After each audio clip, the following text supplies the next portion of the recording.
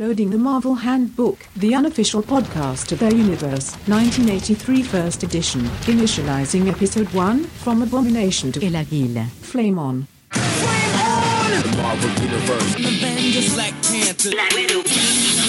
Colossus and Cyclops. The Crimson Dynamo. Daredevil. Doctor Doom. Doctor Strange. The Fantastic Four. Galactus. Ghost Rider. Motorcycle Hero. Hellcat. The Duck. The Human Torch. The Incredible Hulk. Bruce Banner. Invincible Girl. MODOK. Mr. Fantastic. Prince of the Deep. Nightcrawler. Odin. Power Man and Iron Fist. Professor X. The Punisher. Big Jones. Sergeant Fury. The She-Hulk. Silver Surfer. Spider-Man. Spider-Woman. Storm from the X-Men. The Thing. Ben Grimm. The Mighty Thor. Stadium Man. Wolverine.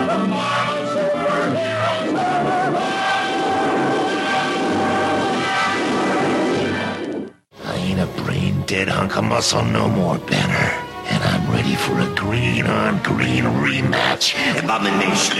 Real name, Michael Bailey. Occupation, titular host of the Fortress of Baileytude podcasting network. Legal status, United States citizen with no criminal record. Identity, publicly known. Base of operations, views from the Long Box, Georgia. The Abomination is kind of an interesting character to me because, one, he has one of the worst Silver Age origin stories. It starts off okay. He's this Russian spy that gets irradiated and he's stronger than the Hulk. That was his hook. But he's defeated because a cosmic being just takes him away. It's not like the Hulk wins. It's really disappointing. So for me with the Abomination, it's always what came later. Peter David brought him in during Countdown. He shows up and he sees Bruce Banner and he's trying to get Bruce Banner to change into the Hulk because all he wants to do is fight the Hulk. He won't because this is when he was Joe Fixit at night. So the Abomination throws Bruce Banner into a radiation thing, makes the Hulk come out. I really get the sense that Peter David was using the Abomination in that story to deal with all the people that were at him to make the Hulk more like it was before. Because there's a moment where the Abomination goes, man, you were brainless and just hit people. God, I missed that. Yeah, I know you're shocked. Peter David doing metatextual stuff in his work. That's when he got the additional deformity. He got exposed to nuclear waste or something? Yeah, the Hulk hits him with radioactive waste and actually says the joke, you've been wasted. And then the next time he shows up is during the Infinity Gauntlet? Yes. Because the Hulk shrinks down and he starts talking into like the ear of the Abomination and does a real genius joke, which is one of those things that stands out because who in the 90s really talked about Real Genius as a film? I don't think people talk about it now enough because I think it's actually a hysterical movie. But he was kind of a comedic figure in David's run. I don't know how I feel about that because on one hand, it's not like I have the love or an affection for the Abomination like I do for other evil opposites. Because let's face it, he is another radioactive figure that's really strong and green, but he doesn't change back and he's got two toes. Though theoretically, if you look at some Silver Age artwork with the Hulk, he's only got two toes, but that's entirely beside the point. The next time you see him is right at the end of Peter David's run. He is the one that is responsible for Betty Banner's death. So when you get into Paul Jenkins' run of the Hulk and you have the big rematch in Incredible Hulk number 25 drawn by JR, it's very visceral. The Abomination has gone from being a figure of comedy that Peter David used for social commentary or metatextual commentary to he's the man that killed the Hulk's wife. And Jenkins does this thing at the end of the story where Bruce Banner basically traps him into watching home movies of when he had a normal life. And that is the Abomination's hell, which is really... Did you ever read the Paul Jenkins run of the Hulk? No, I sure didn't, although Mr. Fixit's a fan. I spoke to Paul Jenkins at a convention, and I asked him, I go, what was it like coming onto the Hulk when you did? I mean, like, you're following Peter David, and he stopped me, in a friendly way, because Paul Jenkins is actually a really super nice guy to talk to. He goes, no, I followed John Byrne. I had it easy. John Byrne had to follow Peter David. I didn't have to follow Peter David. I had to follow John Byrne, and that was a lot easier to look good. which is true. Those 6 issues just aren't all that good. Well, I think, didn't Joe Casey have a run ahead of that even? Yeah, he finished out the original numbering. I have never read those. I was really mad when Peter David left that book, actually, because it had only been a year since I started picking up his run of the Hulk. The year before he leaves, I decide, okay, I'm finally going to collect the Hulk because I like Peter David, and I've bought all the back issues, and I've read them, and I'm ready. What do you mean you're leaving? You're jumping on with year 11. The Jenkins run is actually really good because he goes back into the thing that you really wouldn't do today. You wouldn't talk about multiple personality disorders now because that's now not something that is a thing. It's, I think, dissociative disorder, identity disorder. I think that's what they call it now. But he leaned into that and brought back Joe Fixit and the Professor Hulk. He's actually the one that defined the Professor Hulk as a separate alter, which I still have philosophical differences with. He brought in the Abomination and had the mindless fight. But like I said, he ended it on this really tragic note that the hell of the Abomination is not losing in a fight with the Hulk. It's the fact that now he's trapped and all he experiences is the one time he was happy and he knows he will never have that. And I'm like, that's messed up, but in all the right ways. Mm-hmm. And so the next time I saw him was during Bruce Jones's run. People don't talk about it anymore, but that was a sea change for the Hulk when he first came on that book. That was like a big deal. I remember talking to him. He goes, it's really funny being in year 20 of my career and Wizard Magazine just named me one of the best new writers in comics right now. But he dealt with the Abomination in a storyline that was really messed up because Bruce is on the run during the entirety of the Bruce Jones run. And he comes across this woman who seduces him, and it turns out to be the Abomination's wife. During the course of it, you learn that he abused her in Russia. Sometimes writers, and I'm sure you've experienced this as well, will bring up an issue like that, and it feels like they're doing it for all the wrong reasons. They're using it as a straw man tactic, where you want to hit the villain because he hits his wife, and you're not dealing with domestic abuse. You're just using it as a crutch, to a certain extent, identity crisis in a lot of ways. So, on one hand, it feels weird because it feels like it's there as a natural outlet for the characters, but Bruce Jones's run was the X-Files meets the Hulk anyways, so it felt really real world. The Hulk at that point was considered part of Marvel Knights when that was the thing. So, really, after that, the Abomination is killed by Red Hulk in the first issue of the Red Hulk series. We now know that it was General Thunderbolt Ross was the first Red Hulk, because I found out there was a second Red Hulk, and boy did that confuse the clobber out of me. I just found that out as you spoke. Yeah, there was a Red Hulk running around for a while that wasn't Thunderbolt Ross. Shows how much I pay attention to it. So in the comics, he's been mostly dead, only showing up every once in a while. I think the reason the Abomination probably sticks out in people's minds, and then only to a certain extent, is he was the villain in The Incredible Hulk, the 2008 film. You couldn't really make him a Russian spy in 2008. That really doesn't work. So the idea that he's Russian, but he was raised in England, is a great way to keep the name Emil Blonsky, but have a completely different character. But really, at the end, he's just the big thing for the Hulk to fight. It's a little disappointing that we never see him again, but at the same time, I can kind of see where he doesn't need to come back. I can't help but like this character. My one problem, and especially looking at this entry, I really hate his face. The ears look ridiculous to me. I know that's part of him, so I have to accept it, but that's my one criticism of the character. He's kind of a blob of nothing in the movie, this deformed guy with haunches. Other than that, he is a character I love, and yet not a character that really has to have a major comeback either, if that makes any sense. In the official handbook, I know the main image is Byrne, but are those two other Abomination shots? Those aren't Byrne, are they? Are they from the Gil Kane? I'm pretty sure the inset that's referenced from a published comic is a Gil Kane. That's definitely a Gil Kane face on the woman that he's carrying. But the actual entry art is by Ron Wilson, who, of course, owed a debt to John Byrne and worked with him extensively on the 2-in-1 and the Thing spinoff series. I think Ron Wilson clearly was referencing Gil Kane in how he drew the Abomination face, but the body very much recalls John Byrne. I will admit that I had mixed it up with the deluxe edition where Byrne did the main image, so that's why I was a little screwed up there. and really, as opposed to the later editions, you don't have a whole lot of information here. But, as a communist spy at Gamma Base in New Mexico, Blonsky activated Dr. Robert Bruce Banner's gamma ray machine and bombarded himself with a greater dose of gamma rays than that which transformed Banner into the Hulk. That's all you really need to know.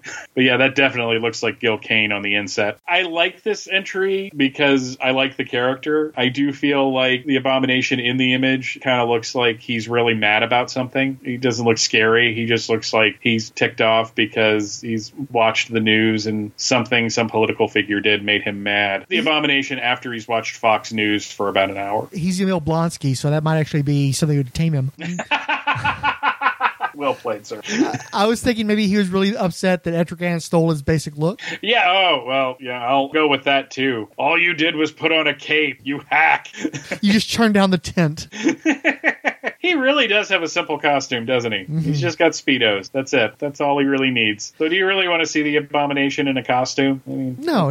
I was just going to agree with you that when I was a kid, just reading random Hulk comics that came my way, and honestly, I wasn't a big fan of the Hulk until the Peter David run. It was the leader in Abomination, really. For the most part, those would have been the only ones I'd name. And again, it's because Abomination is the evil opposite of the Hulk, so it's just a simple equation there. It's the mirror image. I always knew the Abomination was supposed to be stronger than the Hulk, and I knew that he always lost to the Hulk. And it makes you wonder, maybe these guys are villains because of the lack of follow-through. Despite having more raw power than the Hulk, supposedly, he doesn't get, the madder I get, the stronger I get, where Bruce does do that. Despite having a higher baseline than the Hulk has, because he doesn't have that drive, because he's the bad guy and he's already got more power than most people, he never strives, and so he never overcomes. And besides the evil acts, part of what makes him a villain rather than a hero is he doesn't level up. He can't overcome with the way that the Hulk can. And to be fair, I think he's stronger than the Hulk was just a contrivance that Lee came up with to make him an interesting villain in his first appearance. But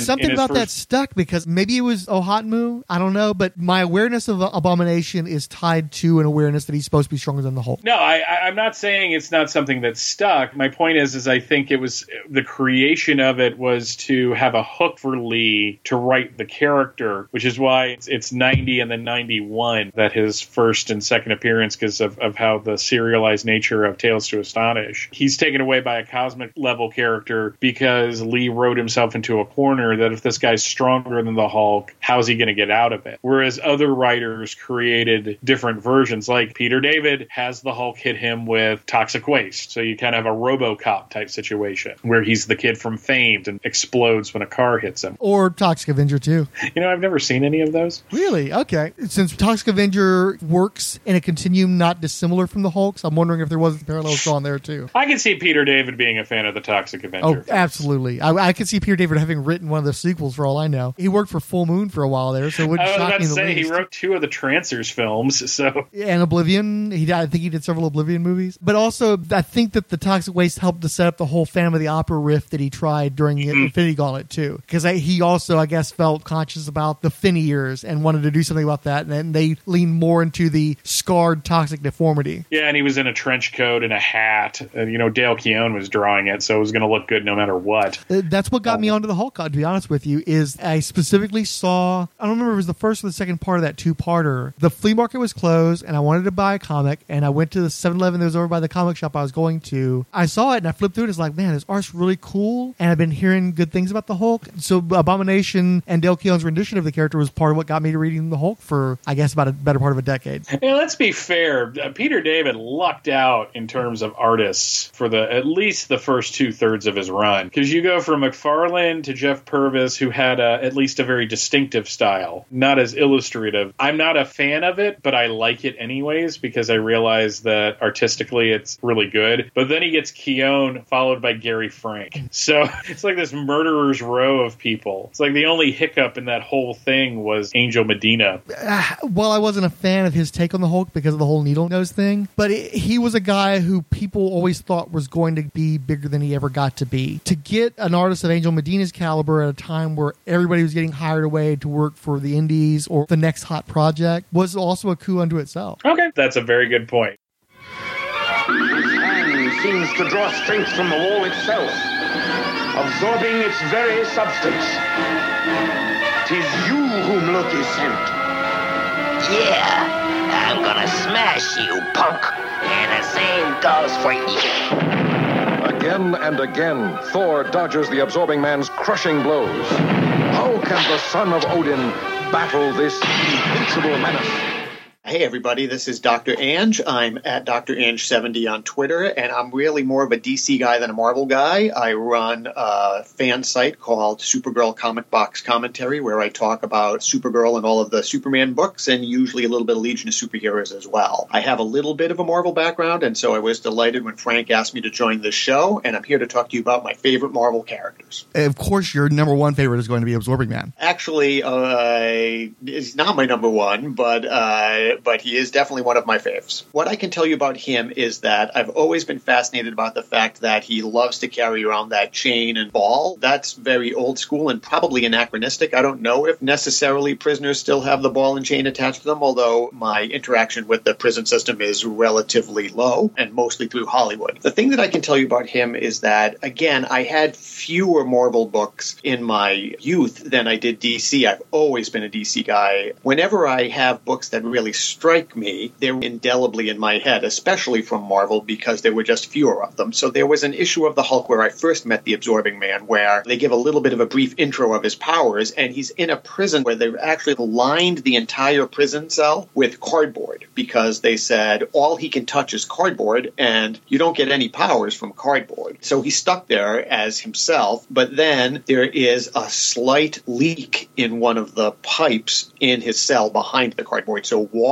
comes in, and then he can touch the water, turns into water, seeps out of the walls, and then is free. I thought that whole thing was fascinating. As a kid, I was just fascinated with the idea of Cardboard Man who really can't do anything. And then in that adventure, of course, he unfortunately runs into the Hulk, decides he's going to brawl with the Hulk, their enemies, and touches the Hulk and really absorbs the Hulk's energy. So at one point he is hulking green, Absorbing Man, and is really unbelievably powerful. The two brawl, but Absorbing Man Hulk is stronger than Banner Hulk. He actually wins, and unfortunately that derails him, because when he defeats the Hulk, unconscious, turns back into Banner, he turns back into Creel and becomes a human again, and then is overwhelmed by local police force and gas, I think. A great way to get a good encapsulation of him as a character. He can't really absorb cardboard and do anything. Water, by the way, has a lot of properties that's helpful to him. And then he can really become all-powerful. I've become a fan of him because of that issue, and you start to read these other things. He touches concrete, he touches steel, he touches the Uru hammer, becomes Uru for a while. All of that stuff is really wonderful to me. So he's really a fascinating character to me that I just always loved the way that he can apply his powers. It's kind of a get out of jail free. I don't quite know whether or not he could touch air and just sort of disappear like Metamorpho, but in theory he could. The artwork in this page is him without a shirt, in standard pants, holding his ball and chain. I think it's a good representation of him. I always consider him more a Hulk foe than a Thor foe, because I first met him in that Hulk issue, although I know that his power derives from Loki. I just love Crusher Creel. He's pretty cool. Crusher Creel is a great name. If you're going to have a real person name, Carl Creel works well too. I think that maybe he's running around with the ball and chain. He's like one of those dudes never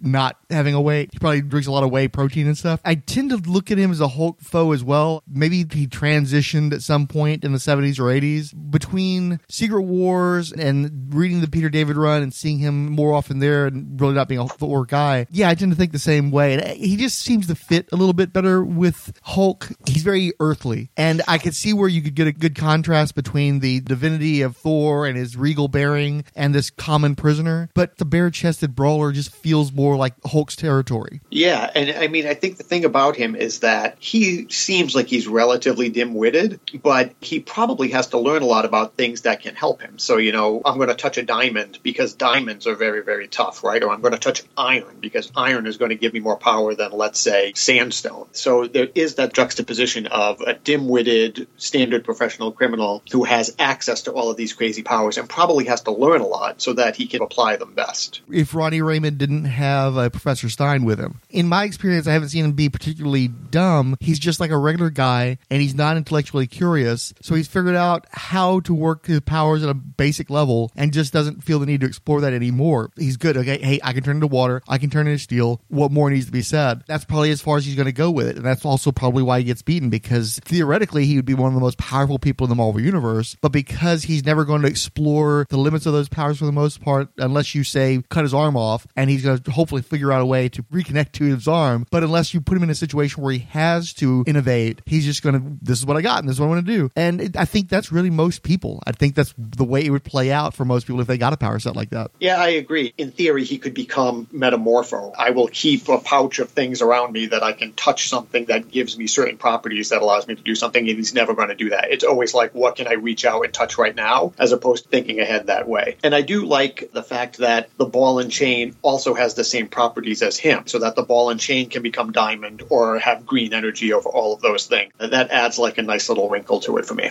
Instead of some extraordinary measures, it's just they pasted cardboard to the walls of his cell. You know, Yeah. It's such a low rent, and it worked for the most part. I just love, and in all honesty, this is a government institution. They would absolutely find the cheapest, most basic way to route a dude like this. It's just charming how believable that is to me. Yeah, you know, and again, as a kid, when you read it, I had never met him before. And so they're talking about him sitting there and they're like powerless in his cardboard prison cell. Or maybe it was paper, but I'm pretty sure it was cardboard. And then you have to read the issue, or I had to read the issue to understand what his power set is, to then go back and reread and say like, oh, no wonder this is going to work. Cardboard man can't do anything. And then you would say, boy, somebody should keep an eye out and realize that a leaky pipe actually is devastating in this case, because the whole point is to leave him only surrounded by cardboard. And then you start to, I'd start to think about everything else, like where does he go to the bathroom? Does he have, he doesn't have a toilet because that would have porcelain and water.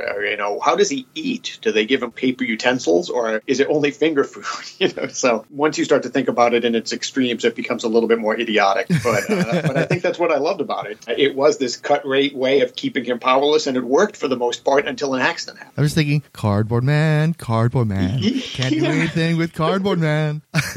Yeah, and I think they even had the silly thing where it was a prison window with just bars but no glass. And I think that's how, maybe he seeped out through the rocks, but I'm just sort of thinking like you could become cardboard and like fold yourself up and fling yourself out the window. Instead it was the water thing, which I think worked better. It's still imaginative. No matter how you work it out, as a kid, you're sitting there and you're thinking this through. You have more intellectual curiosity than what Absorbing Man probably has. Yeah, and I'll tell you, as we're talking about it, I'm recalling, because I became so enamored of him, if I saw him on a cover, I would read it. And so there was another one where I think that maybe he was thrown into water, accidentally became water, and then dissipated because he had no control in a bigger body of water, diluted himself. And I think that was another way that he got defeated, only to reintegrate himself later on. So he is cool that way. That's why I chose him. For me, I guess you had that generational shift where, because I didn't read Silver Age Marvel comics, especially as a kid, I didn't gravitate toward the various reprints that Marvel had at the time. He seemed like some older generation's villain, and I wanted to have the cool, sexy, modern villains. But one way he became a little bit more relevant to me in the 80s was that after Secret Wars, he had a long-term relationship with Titania, who was introduced in that book. It was interesting to me to see him paired off with this female character who did have a lot of those qualities of the cool ladies people. She had the thigh-high boots and the spikes and everything else. And so I didn't necessarily follow Absorbing Man into titles, but I did buy a number of titles with the pair of them as like a couple, especially for someone like him who you wouldn't necessarily think would be defined by a relationship, and especially a relationship of two people that were not necessarily equals. In a throwdown, I actually would tend to lean more toward Titania. I think it's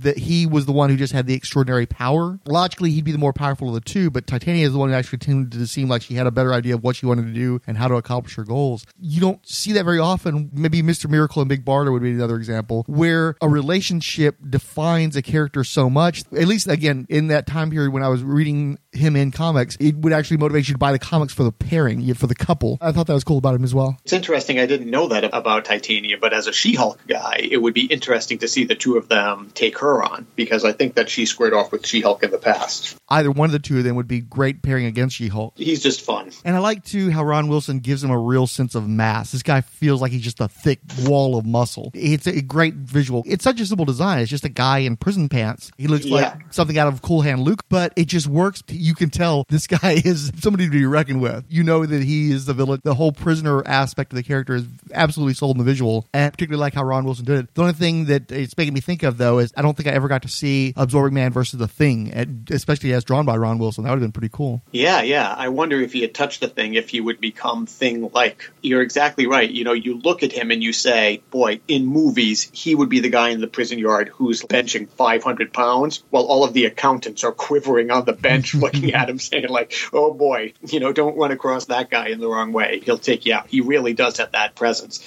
And it's funny because me being me, especially when you see the rest of the characters that I'm going to talk about, I never gravitated towards these big bruisers because that's not who I am. You try to identify with people. So I think it's just his power and that cardboard prison cell that really enamored me to him. Again, the visual is strong enough. He ended up getting adapted into the TV show Marvel's Agents of S.H.I.E.L.D., and they just had to find a big burly looking dude, and it worked. That's all you needed. As long as the guy looked enough like this visual, it didn't cost anything. You just had to find a nice, well-muscled dude who had that brutish quality. You look at him and it's like, hey, that's Absorbing Man. Yeah, I have to say, I'll stand on the mountain and say Agents of S.H.I.E.L.D. is a pretty gosh darn good show. I've watched every season of it, and I was thrilled when I saw him on there. Grandfather used to sit me on his knees and tell stories of old, of knights, of kings, of everything, of men brave and bold. The one man who stood out in my mind was noble as can be. He tried his very best to set his people free.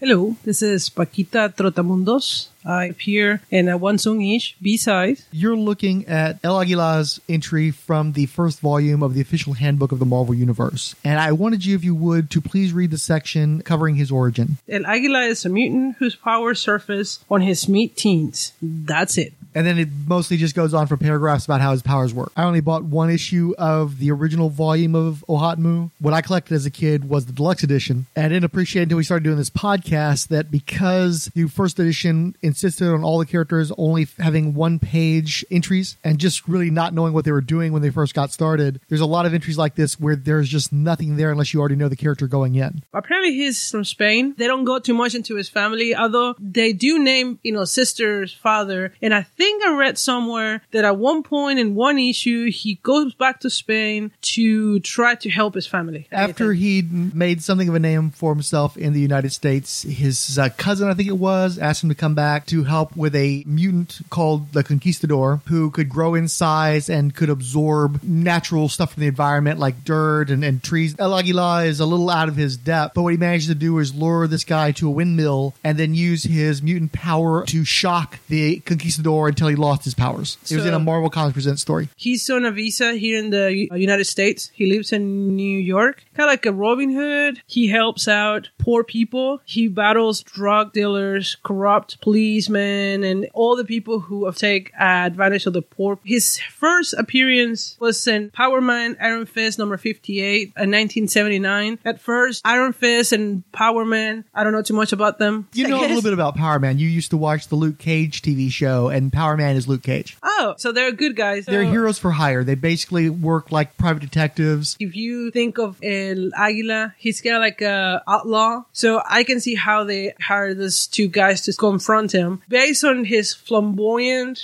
attitude, kind of like from the movie The Princess Bride, Igno Montoya, real name of El Águila is Alejandro Montoya. So he has shared the same last name as the Princess Bride guy. Yeah, I'm not sure when the book was written, so I'm not sure who came first. The movie definitely came after El Águila, but the book may have preceded him, so maybe there was an influence there. The dancing around and everything, because he has the sword, right? It mentions that Power Man being like a grumpy guy, kind of, it's kind of like gets infuriated by El Águila. And then Iron Fist, he doesn't get it. What is this guy? I mean, what is this doing? Iron Fist is more like unworldly. Like, he doesn't know too much. He came from a place that's like Shangri-La from The Lost Horizon, where is this mountain mountain retreat that's lost in space and time where they practice cosmic martial arts and the like. He doesn't know too much about the outside world, so it creates conflict. They become friends after a while. As Power Man and Iron Fist are investigating, they are on retainer by a corrupt company, and so they're compelled to. They're talking to people in the neighborhoods, and they're all telling him, what the great deeds he's doing, and how he's cleaning up the neighborhood and helping out people that are in need and stuff. And so nobody wants to betray El Aguila, even though nobody knows anything about him. He's very mysterious. Ultimately, what happens is Aguila appears to be trying to gather information on these corrupt businesses to bring them down, and he gets a hold of a suitcase from one of the guys, and he's trying to get away, but he ends up running afoul of Power Man and Iron Fist. He gets captured, and the corrupt businessman actually wants to shoot him in the face. He uses a term, the initials WB, that would be familiar to Latinos in this country, would have nothing to do with the Spaniard. I don't know what that means. Okay. And that's actually printed in a Marvel comic, which is one of those weird things that happened in the 70s and 80s that you couldn't get away with today. Power Man and Iron Fist step in to stop this murder from taking place. El Aguilar gets away. They never reveal whether or not he brought down those businesses or not. It's inferred in the story, but they never explicitly tell you that. They never really tell you his motivation. They never tell you a lot about his backstory. He's very mysterious. I suspect what happened is they probably went to his co-creator, Mary Jo Duffy, and just asked her about him, and that's how they got the information that they would get in the later editions of Hotmu. El Aguilar runs into Power Man and Iron Fist a few more times, and under those circumstances, since they're no longer compelled to chase after him because they're not getting paid to, even though there's still friction, particularly between Power Man and El Aguilar, just because of the personality conflict, they end up becoming allies because they would take part in adventures together, and that happened a few times over the course of their series. His powers, he has the ability to discharge powerful electrostatic charges generated by his own body throughout the conductive medium. So in this case, the conductive medium will be his sword. Although they say that his main drawback is that he needs to have metal or something conductive to release his power. Yeah, he can project the energy a good distance so long as he has a conductive medium to launch it, but he does have to have something metal. And because he's really good with the swords, he has a finite amount of power that he can discharge, and so when he runs out of juice, at least he still has a sword that he can do stuff with. Although he's not mutant strong, he's a fit guy. His body is capable of discharging a maximum of 100,000 bolts, sufficient at 10 feet to kill a man or to stun a rhinoceros. I don't know there are many rhinoceros in Spain or in New York, so it's kind of like a random animal. I think they chose that because of his ability to stun Power Man, who's got really dense, diamond-hard skin, and therefore was able to knock him down even though he's so powerful. So I think that was just a way of communicating that in a more universal terms. So what do you think of the character's design and his color scheme? It's pretty good. It has an eagle symbol on his chest, so it's not too much like impressive or anything. I mean, and he has a mask. It's pretty much like El Zorro. And although it doesn't show it too much, I think he has a hat like El Zorro as well. On occasion, it seems like some of an affectation because you don't see him wear the hat very often. I mean, he's too acrobatic. The way he moves, he couldn't keep a hat on very well anyway. I know. So I think that was just another element borrowed from Zorro that doesn't have practical application for the character as used. Very Spaniard from the 1800s, from the 1700s, caricature of how they're supposed to look. So yeah, it's not pretty impressive. Yeah, that's kind of what I wanted to ask you about is going into looking at this character. This is one of the few semi-prominent Hispanic characters to appear in Marvel Comics in the late 70s and 80s. There's a lot of stereotypical stuff tied into that. I mean, Zorro wasn't created by a Spanish person. He was created by a white guy here in the States. Coming at this with the recognition that this is one of the few Hispanic characters that Marvel had in a certain day and age, I mean, how do you feel about this guy? Did you like him representing for Latinos, or is it sort of like too much of a cliche? What do you think? I've seen it worse. At least it's not like a luchador or those type of cliche, like, I'm going to eat so much beans and that's my superpower, like Popeyes instead of like, Spain. Yeah.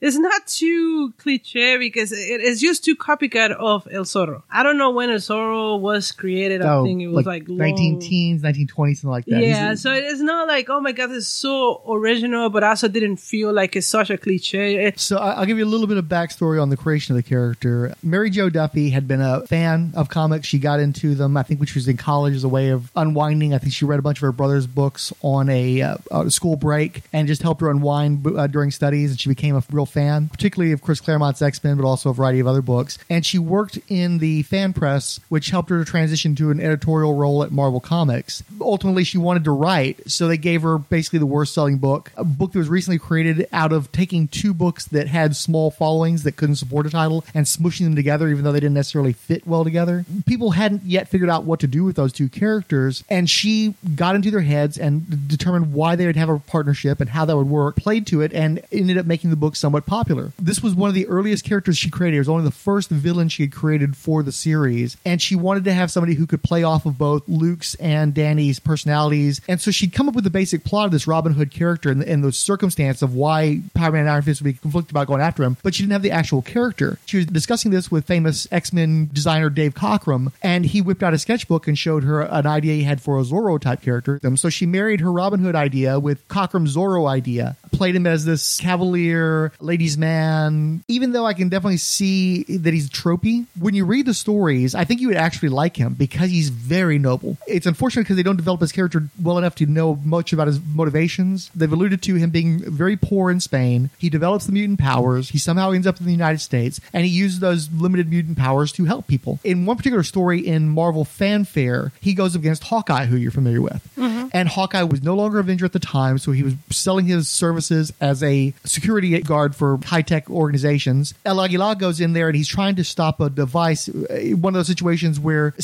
scientist has created something that is extremely dangerous, very potent weapon, and then doesn't want anything to do with it, wants to stop it from being in existence, but the money men won't let him because they see the value in the weapon. And so it's him going back and forth with Hawkeye, leading Hawkeye by the nose. Every time Hawkeye thinks he's got it over on El Aguilar, it turns out that he was being manipulated, and he was just one step ahead of him the whole time. And his whole thing is he's trying to get to this Doomsday device in the security compound and to destroy it so it isn't used against innocent people. And he shames Hawkeye throughout this by him supposedly being in this Avenger, this great hero who's defending this clearly corrupt organization. The boss of this place once again uses that particular incorrectly applied Latin slur in a comic with the seeming intent of perhaps murdering this guy. He outsmarts him because they ends up getting, in the process of trying to kill him, they put El Aguilar in the room with the device. He proceeds to beat Hawkeye with his own sleeping gas arrow, destroy the device, and escape, and leave Hawkeye questioning his value as a hero if this is what it's come to. I want Marvel to have better Latin representation, and I don't necessarily want them to go towards so many stereotypes. This guy's basically Puss in Boots, from Shrek, except as a human. But he's actually a really good guy. He's actually a very sterling hero. You can do a lot worse. So what do you think about the art in general, though? The art? I don't have any comments, actually. If you look at the two entries, they're both very similar, and they're both by the same artist. And the only assumption I can come to is that because they wanted to squeeze everything onto one page and there was a lot of text, that they manipulated Aguilar's arm in such a way that it looks really awkward. And I think that perhaps Cockrum didn't like how that looked and wanted to redraw it so that his positioning would be more natural. But I think he loses something of that dashing, devil-may-care attitude being revised in the later edition. One of the things that I would say about the art, the one that caught my eyes, the first thing I saw was that smile.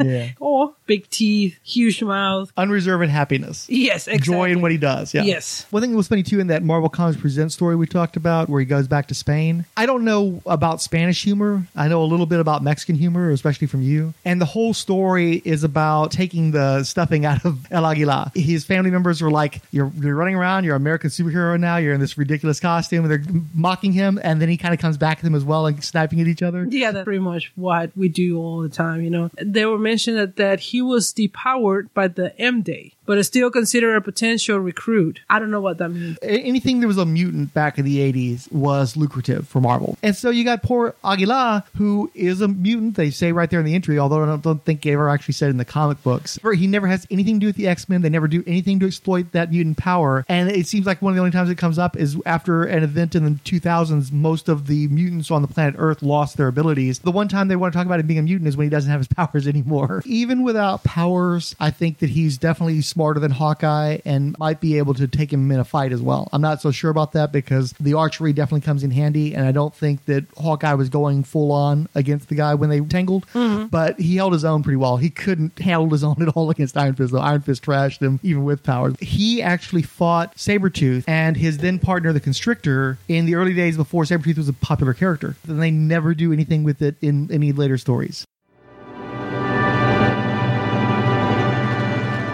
All right, we'll finish out this episode, beginning our indexing of the aliens of the Marvel Universe, at the beginning with the Akon. They appear very squat in the cute entry art by Patty Cockrum, but they're actually average human height. Otherwise, it's a fair rendition of the canary yellow-skinned race, who have only nostrils without bridges, and seem to uniformly have longish, dark Conan hair. They wear reddish-brown armor and speak an odd, disorganized syntax, sort of a Yoda light, but more irritating than amusing. They debuted in 1968's Captain Marvel number 8 by Arnold Drake and Don Heck. A group of traders had engine failure and stalled out their spaceship near Earth, and the unwanted presence of their mortal enemies, the Kree. Sure enough, Colonel Ron Raj saw this easy prey as an opportunity for glory, even as Captain Marvel protested that engagement would compromise their greater mission on Earth. The Kree attacked, and Jan Raj refused to speak with the Akon when they requested dialogue, accepting only their absolute surrender. Ron Raj was then taken out by a laser blast, and it was left to Marvel to push back their counteroffensive and save his commander. The Kree retreated, and later the Akon sought out Captain Marvel to avenge his killing of their own commander. Marvel cunningly pitted the Akon against another of his enemies, the Lord of Automaton Cyberx, and they destroyed each other. A few years later, the Akon were among the races who joined Thanos' Space Raiders in a planned assault on Earth, which was routed by Captain Marvel and the Avengers in a classic storyline by Jim Starlin. In 1995, the Akon figured prominently in another plot to destroy Earth, this time by bomb, in the Deathstorm story arc. Their aspirations were halted by Nova the Human Rocket, aided by the New Warriors. Finally, in the year 2000, the Akon cameoed in the Maximum Security event, where it was shown that their civilization had been revitalized through education by the alien rule.